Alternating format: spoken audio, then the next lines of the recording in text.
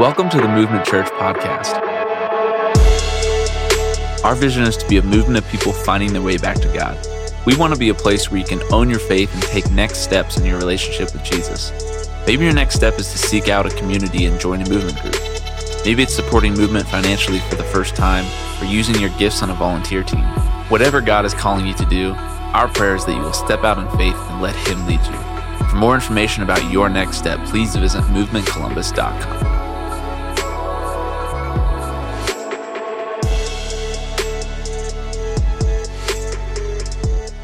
Good morning. You guys are here, and that matters to me. And I'm really excited to jump into our text today and learn and glean what God has for us. So if you guys have your Bibles, turn to Luke chapter 12, about 3/4 of the way through those paper Bibles. Pull out your phones, pull it up on the Bible app. If you have the Bible underneath your seat and you don't own a Bible, that is our gift to you. And it should be on page 625. Page 625. We're going to be in Luke chapter 12. All right. So we've been in the series called Bad Advice, the Gospel According to Satan. The gospel, the true gospel just means good news, is the good news about Jesus Christ. The fact that He loved us so much that He would come, put on flesh and bone, move into the neighborhood, show us who He is, die a death that we deserved, live, resurrect to new life, and give us eternal life when we put our faith in Him. That's the gospel, the good news according to Jesus. And so when we say the gospel according to Satan is bad advice, he wants us to believe lies that then play themselves out in our lives to create chaos and dysfunction and disorder and brokenness. Right? Because when we believe the gospel, it doesn't mean that life is easy, but it brings shalom, it brings wholeness, it brings newness of life, it brings and eases tensions in our relationships, right? Then the enemy's advice, or the gospel according to Satan, is meant to do just the opposite. And so we've started every single week by kind of telling you the lie that we've been addressing. And so this week, the lie that we are addressing is this: your life is measured by what you own. Your life consists of your possessions, how much you can store up, build up for your purposes, your uses, your desires, your comforts, your wants, your needs. And it's interesting, right? Like when we think about these lies, right? They're not always super explicit, right? It doesn't like Satan doesn't just show up in bodily form and speak these lies into our lives, but they are so subversive. They start to just get into our consciousness. And one of the ways that we do this, or that we receive these lies, is just through popular culture, the way that the world sees life. And it was interesting because I was at Fifth Third Bank this week. Fifth Third is not evil, but what I'm about to show you is a lie. And I was up at the teller desk, and I saw a brochure for this. Retirement University from Fifth Third Bank. And the motto was, build the life that you have always wanted. As if you can, as if you invest enough money or store up enough money, then you will get that life that you've always wanted. And there's so many factors that make this a lie, including the fact that we can't guarantee anything in life, let alone the markets and the value of our retirement. But the real promise underlying this little brochure that promises that you can build the life that you've always wanted is that if you do these certain things, if you store up enough, then you will be happy, then you will be satisfied, then you will be secure, then you will be in control, right? And our world lives in this frenzy of trying to get enough. To be secure enough, to be comfortable enough, to feel valuable enough, which never ends up being enough. Because Satan wants you to believe that you are what you own, that your life is measured by what you have, that your life significance is attached to the things, the inanimate objects in your life. And I believe that there may be no better passage to address this than the one that we are in this morning in Luke chapter 12, where Jesus' ministry by this point is barreling forward. He has started his journey to Jerusalem, where he knows he will be crucified and then rise again. And at this point, he has made such a fuss with all of his miracles and teachings that although he gets away to be alone with his disciples, at this point in the story, there is crowds. Luke tells us of thousands gathered around Jesus. And as his fame increases, he continues to speak truth into the world. And then this happens in verse 13. Then someone called out from the crowd, "Teacher, please tell my brother to divide our father's estate with me." And Jesus replied, "Friend, who made me a judge over you to decide such things as that?" And then he said, "Beware, guard against every kind of greed. Life is not measured by how much you own." And then he told them a story, a parable. A rich man had a fertile farm that produced fine crops, and he said to himself, "What should I do? I don't have room for all of my crops." And then he said, "I know, I'll tear down my barns and I'll build bigger ones. And then I'll have enough room to store all of my wheat and other goods. And I will sit back and say to myself, my friend, you have enough stored away for years to come. Now take it easy. Sit back, eat, drink, be merry, grab a margarita, go buy a new car, whatever, fill in the blank, be merry." But God said to him, "You fool, you fool, you will die this very night. Then who will get everything that you have stored up and worked for? Yes, a person is a fool to store up earthly wealth, but not have a rich relationship with God." Here's the lie. Life is measured by what you own. Here's the truth. Life is measured by a rich relationship with God. That is our measuring stick as Christ followers. So there's this huge crowd gathered, and at this point, thousands and thousands of people are there, and somebody yells out to Jesus, "Hey, Jesus, my brother, he's stealing from me. He's taken all of the estate. Tell him to split it with me." And you couldn't start with a more relevant dilemma, because inheritances split families. They destroy families. I've watched this happen. I can count personally on my left hand occasions where I have literally heard these words come out of other people's mouths, speaking of their families. I have witnessed inheritances and estates, money, stuff, just obliterate relationships in families and friendships and lives. I've watched people spend thousands and thousands of dollars on lawyer fees just to get what is rightfully theirs. And when Jesus hears this, what does he do? "Jesus, tell my brother to split the estate with me." Friend, he answers the question, who made me judge over you to decide such things as that? Could you imagine getting that response from Jesus? What? Tell him, come on, tell him to give me the estate. Guard against every type of greed. No, Jesus, you don't understand. He's stealing. You care about stealing. You're Jesus. Life is not made up of what you own. And see, when we come to when we come to the text, when we come to the Bible, we always got to ask the question, why?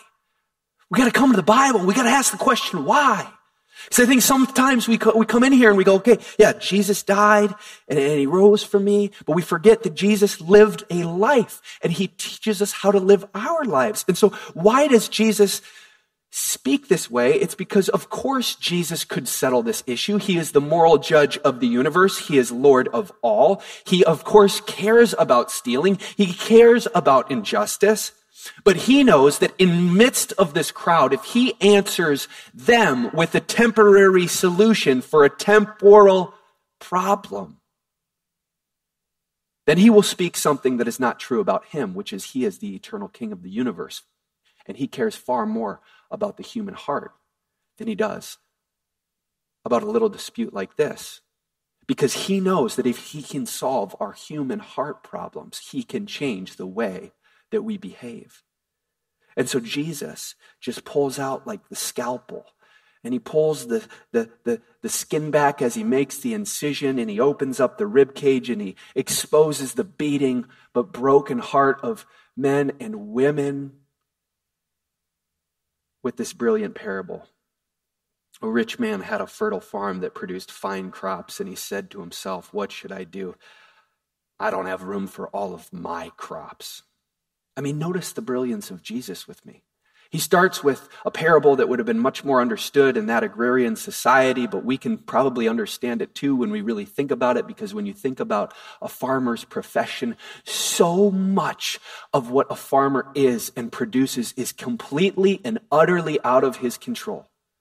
The quality of the soil, the weather, rain or drought, disease, the actions of the animals, natural disasters, the abundance of seed or lack thereof, different seasons. There is a huge majority of things that are completely outside of this farmer's control, and yet he is rich, not based off of simply his own work, but of the circumstances in his life that have been favorable to him.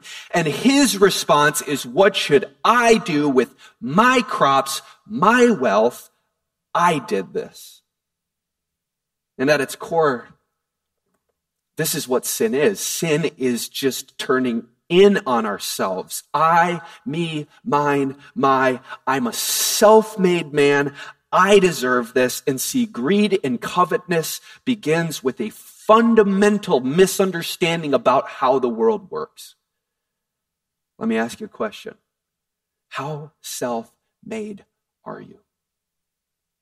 How self-made are you? Seriously. Because this goes for everyone. You didn't choose your parents, your skin color, the year that you were born.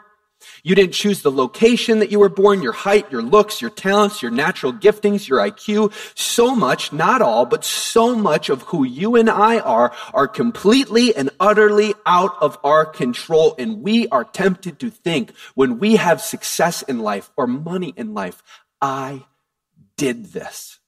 I did it. And then you can just see this narcissistic attitude continue in this parable. He just keeps turning in on himself and in on himself. Look at verse 18. Then he said, I know I'll tear down my barns and I'll build bigger ones. Then I'll have enough room to store up my wheat and other goods. And I will sit back and say to myself, my friend, you have enough stored away for years to come. Now take it easy, eat, drink, and be merry. This dude is speaking to himself about talking to himself as his future self. You see the brilliance of Jesus?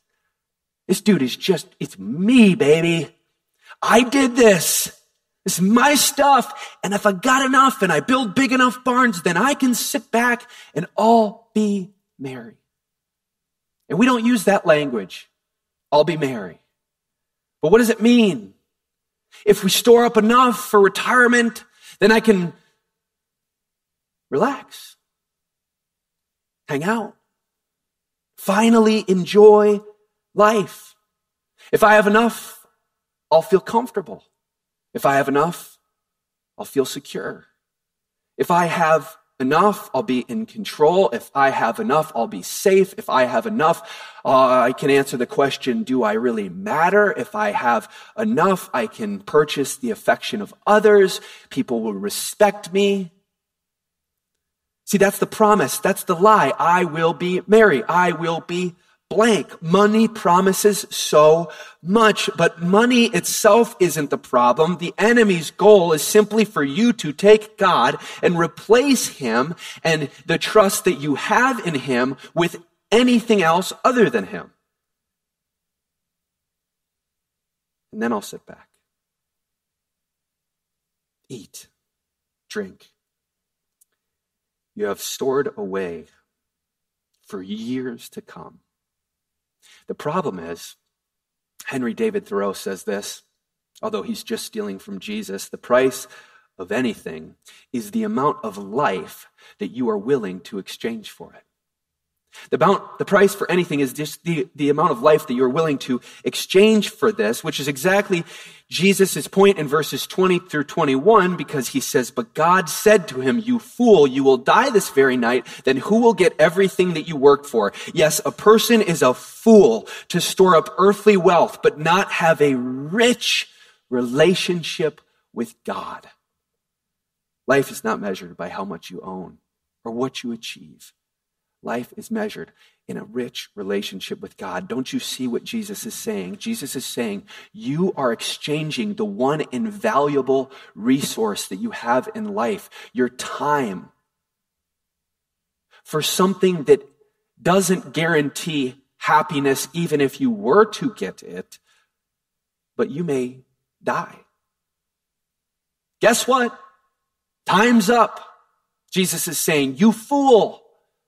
You might die this very night, and you've given away all of your precious time, laboring and striving just to feel like you've built up enough. That was foolish. And I talked with several friends that are in the business world this week, and you don't have to be in the business world to know these lies that pervade our society, but I was just like, talk to me about some of the stuff and how this just inundates what we believe. You know, you are in the corporate setting. I'm not in that setting. So just tell me. And he told me that he worked for one of the big four accounting firms earlier on in his career. And he witnessed a lot of the executives. This is not a blanket statement about executives, but it was just the case for him that many of them made an unbelievable amount of money, but they worshiped their career to a point to earn that money that their entire relationships in their lives were destroyed. They didn't have relationships with their kids, several marriages, whatever the case may be. It had destroyed their actual life from the inside out. And he would talk to these executives, and when they would respond with why they still continued to do what they did, they would say this phrase that I'm sure we've all heard. I've got golden handcuffs on. I can't take them off. They're gold plated. I remember growing up, my dad would talk to me about that. He loved his job. Sometimes jobs are just jobs. It's okay if you don't love your job. But he loved his job, and he would talk about his friends who had golden handcuffs as well. And as I was thinking about that phrase, I'm like, should we really be pumped about golden handcuffs? Handcuffs are for prisoners or slaves. And we're just like, but they're golden, and they're going to provide down the road. If I just enslave myself to this pursuit of money, then I will have enough. Take off the handcuffs. You do not exist for your job. Your job exists for you as a means to worship and serve Jesus. And you might say, well, okay, that's fine, but if I store up enough, then even if I don't get to enjoy that wealth, my kids will be set for life. It's another lie. My kids will be set for life. What are they set up for? Are they set up? Are they set up for rich relationships with others? Are they set up for a meaningful life? Are they set up for, most importantly, a deep and foundational relationship with the God who created them? What are they set up for? Because if you can't answer yes to those questions, then money, even if it's copious amounts just poured out on your children when you die, will only inflame, exasperate, and make worse the wounds and the deep hurt and the lack of fulfillment that your children already have. And you might say, well, maybe I don't believe that anymore, but if I have enough money, then my life will really matter. And I will be significant. and people will love me. But I want you to notice that the brilliance of this parable goes even deeper because this farmer is completely alone.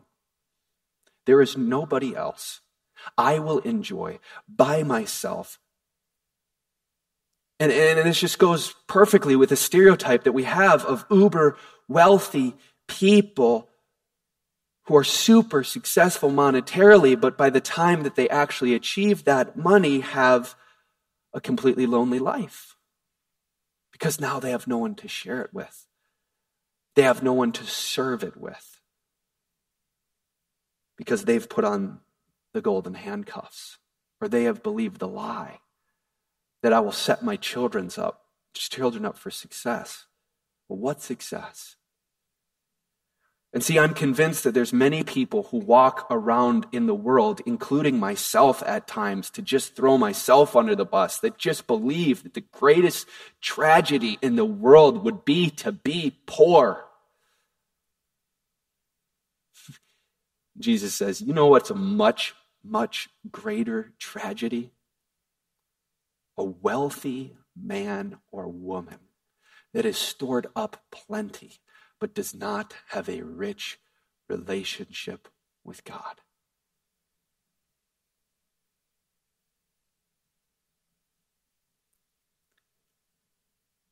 Satan wants you to waste your life seeking to build the life that you've always wanted. Jesus wants you to take him into your life because he is, as Mark talked to us last week about, the way, the truth, and the life. Life is not measured by what you own or achieve. Life is measured by a rich relationship with God. This week I've had an opportunity to think about death a whole lot more than I normally would. One of my close friends just lost an uncle, and it is the 7th member of that family that has died in the last 2 years. So I started thinking about that. And then I thought about the meaning of life and just how short it can be and how quickly it can go. And I thought about my life and what I want it to be about. And I thought about a rich relationship with God. And when I thought about being rich towards God, if being greedy is turning in on ourselves, then being rich towards God is opening up ourselves like a flower opens its petals to the sun. Just every part of our life is yours, God. Our careers, opening up our wallets, opening up our resources, opening up our children, opening up our lives. We say they're all yours, God. And as I was reflecting on people that were rich towards God in my life, that have set that example for me, I couldn't help but think of my dear friend Jen Hill. Many of you know Jen. Many of you love Jen. I love Jen. And tragically, last year, Jen Hill was gone. And she went home to be with the Lord. And I got to witness a life that was rich towards God. And then last week, I got to just stand up here as little mini-me, Izzy Hill, grab the microphone, and said, I am here to put my stake in the ground for Jesus. I love him. I want to worship him. I want to obey him. And I want my life to count for God.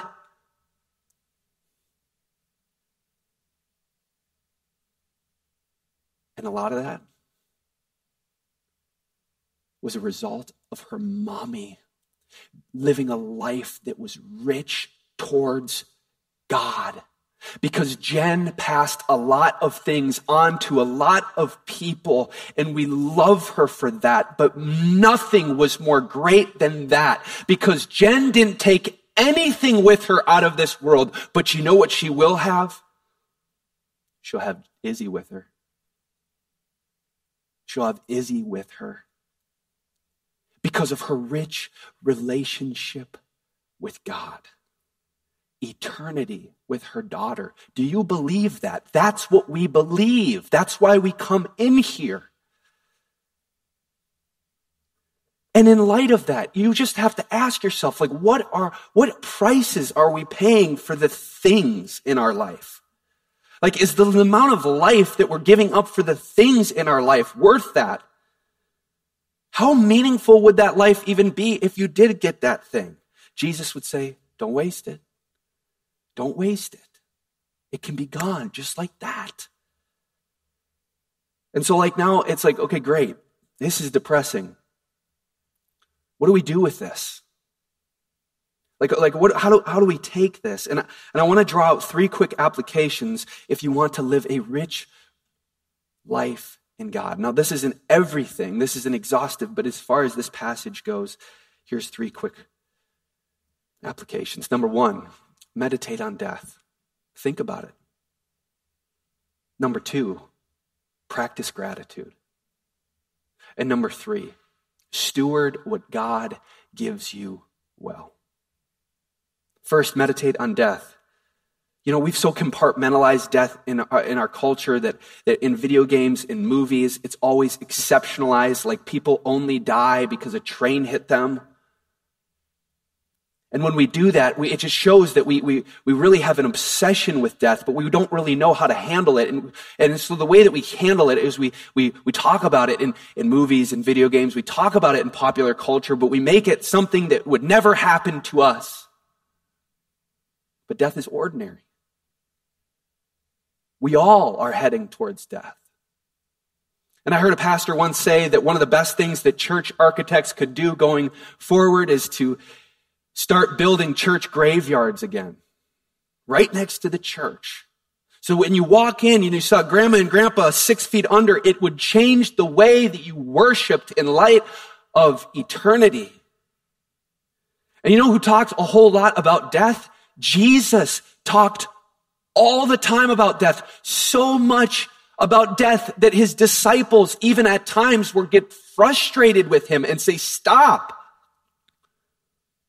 But Jesus was comfortable talking about death because he knew that his death was a doorway into resurrection life, and the disciples couldn't see that. So when I tell you to meditate on death as a Christian, we need to meditate on what death means for a Christian, which means that there is a resurrection coming. Do you believe that? That Jesus actually takes death, he defeats it so that we don't have to live in fear of death anymore. Death is simply a doorway into new life with Christ. And eternity with Christ, by the way, doesn't start when you die. It starts the moment you decide to bring the kingdom ethic into your life, when you decide to bring Christ into your life. And that's why we don't have to be greedy. Do you understand? Because if this life is all there is, Paul actually says this in 1 Corinthians 15. He says, if there is no resurrection, we should be pitied above all other people. If there isn't a resurrection, eat, drink, be merry, for tomorrow we die. He says that. And don't you just love the brutal honesty of the Bible? The Bible says that if the resurrection didn't happen, do whatever you want. Build up your kingdom, because this is all there is. Get yours while you can get yours. YOLO. But if this isn't all there is, then this means that this life matters because the next life matters. Number 1, meditate on death. Number 2, practice gratitude. Part of the tragedy of this parable is that the farmer doesn't realize all the wealth that he has accumulated is from God in the first place. And that's not just tragic because he's hoarding it, but because he's losing out on the joy of actually enjoying a gift with God. Enjoying the gift with God. You know, I've used this illustration before, but when I get my daughters gifts, oftentimes they'll take that gift and I no longer can look at that gift, let alone touch that gift. And I certainly can't play with them with that gift.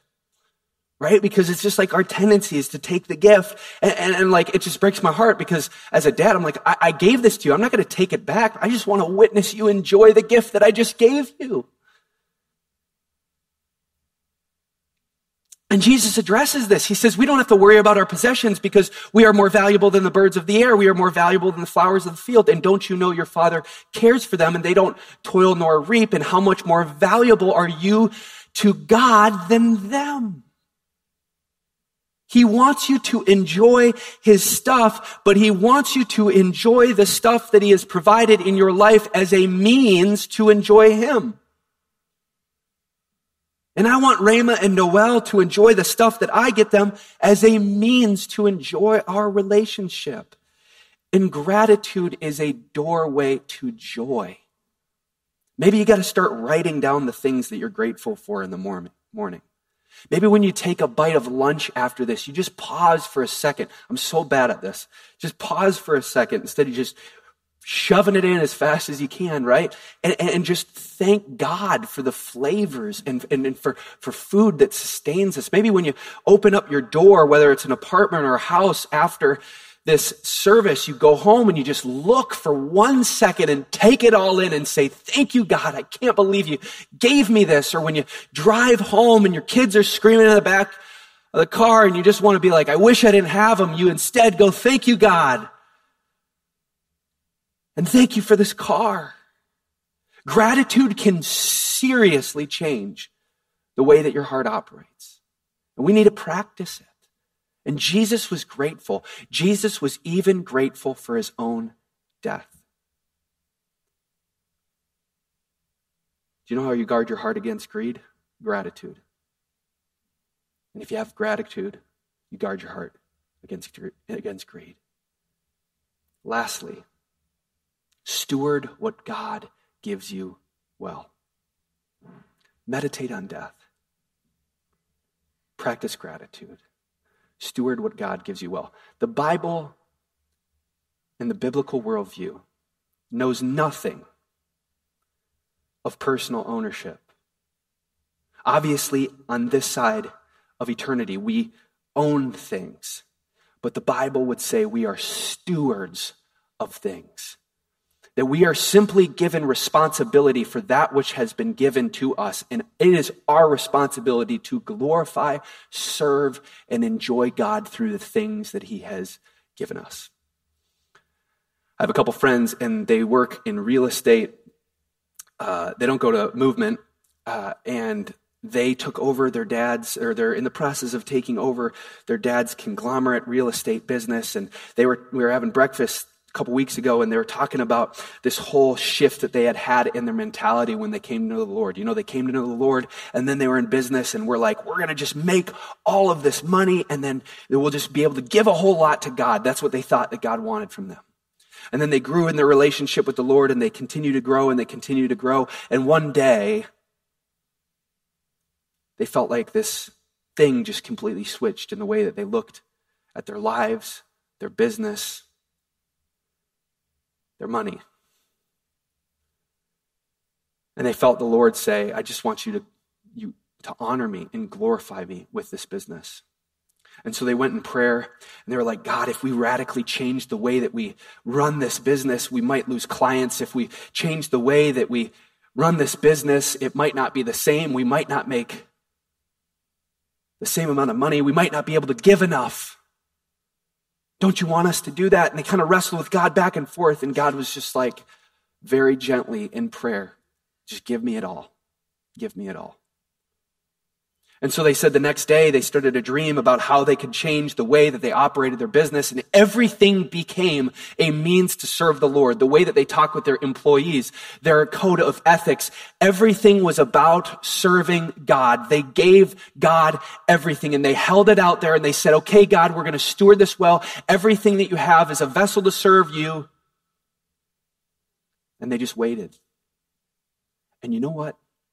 The Lord blessed their endeavor, not simply because their business grew, which, by the way, is not a one-to-one equation. This is not a prosperity gospel. If he so chooses not to bless your business, that is God's business. But he blessed them. But more than the monetary blessing that came was the blessing of complete and utter freedom for them. They were not owned by their business anymore. They weren't even owned by making enough money to give away their money. They were stewards now of this thing that God had given them for his glory. And so today's message is not feel bad about your house, feel bad about your car, feel bad about your retirement. There's nothing wrong with saving, but how can you fundamentally change the way that you look at the things that you have and use them to enjoy and serve God? Because Jesus did not waste his life. He did not give 10%. He gave it all.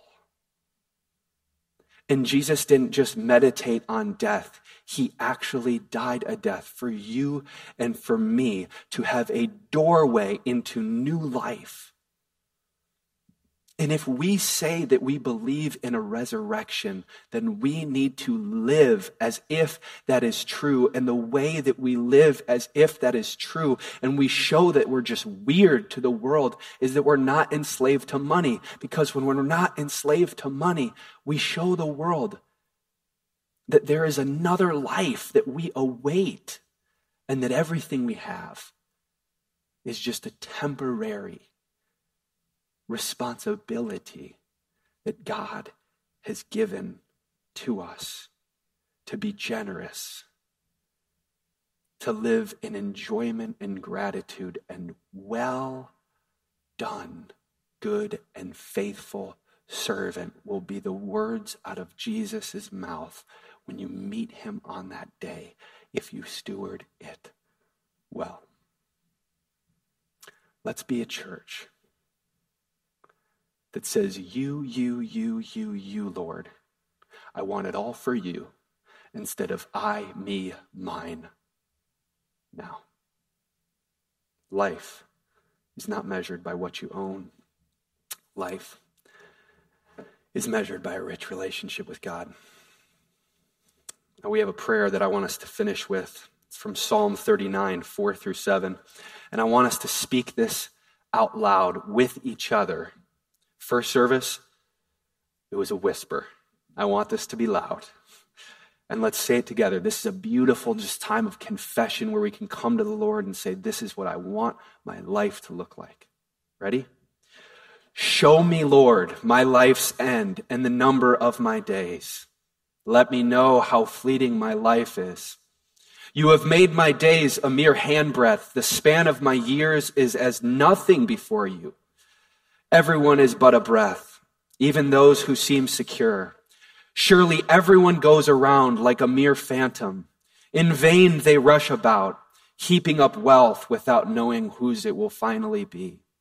But now, Lord, what do I look for? My hope is in you. Amen. Heavenly Father, our hope is in you. Firmly put in you, Lord. Help continue to just do what you need to do in our hearts so that we can give back to you what you have given to us with our lives, our finances, our children, whatever you've given us, Lord, help us to be good stewards. Lord, we confess that we aren't always good stewards, and so we look to the cross and your forgiveness and grace for us, the fact that there is freedom in you, that you have given us even grace when we don't live this out well, and that grace and that forgiveness would actually motivate us to continue to turn and to grow as generous people for your sake and your glory. Help us to do that today. In Jesus' name I pray. Amen and amen. Thanks for listening to the Movement Church podcast. Our vision is to be a movement of people finding their way back to God. We hope wherever you are, this message encourages you to take the next step in your relationship with Jesus. For more information about Movement Church, including attending a worship experience, getting connected, or to give online, please visit movementcolumbus.com.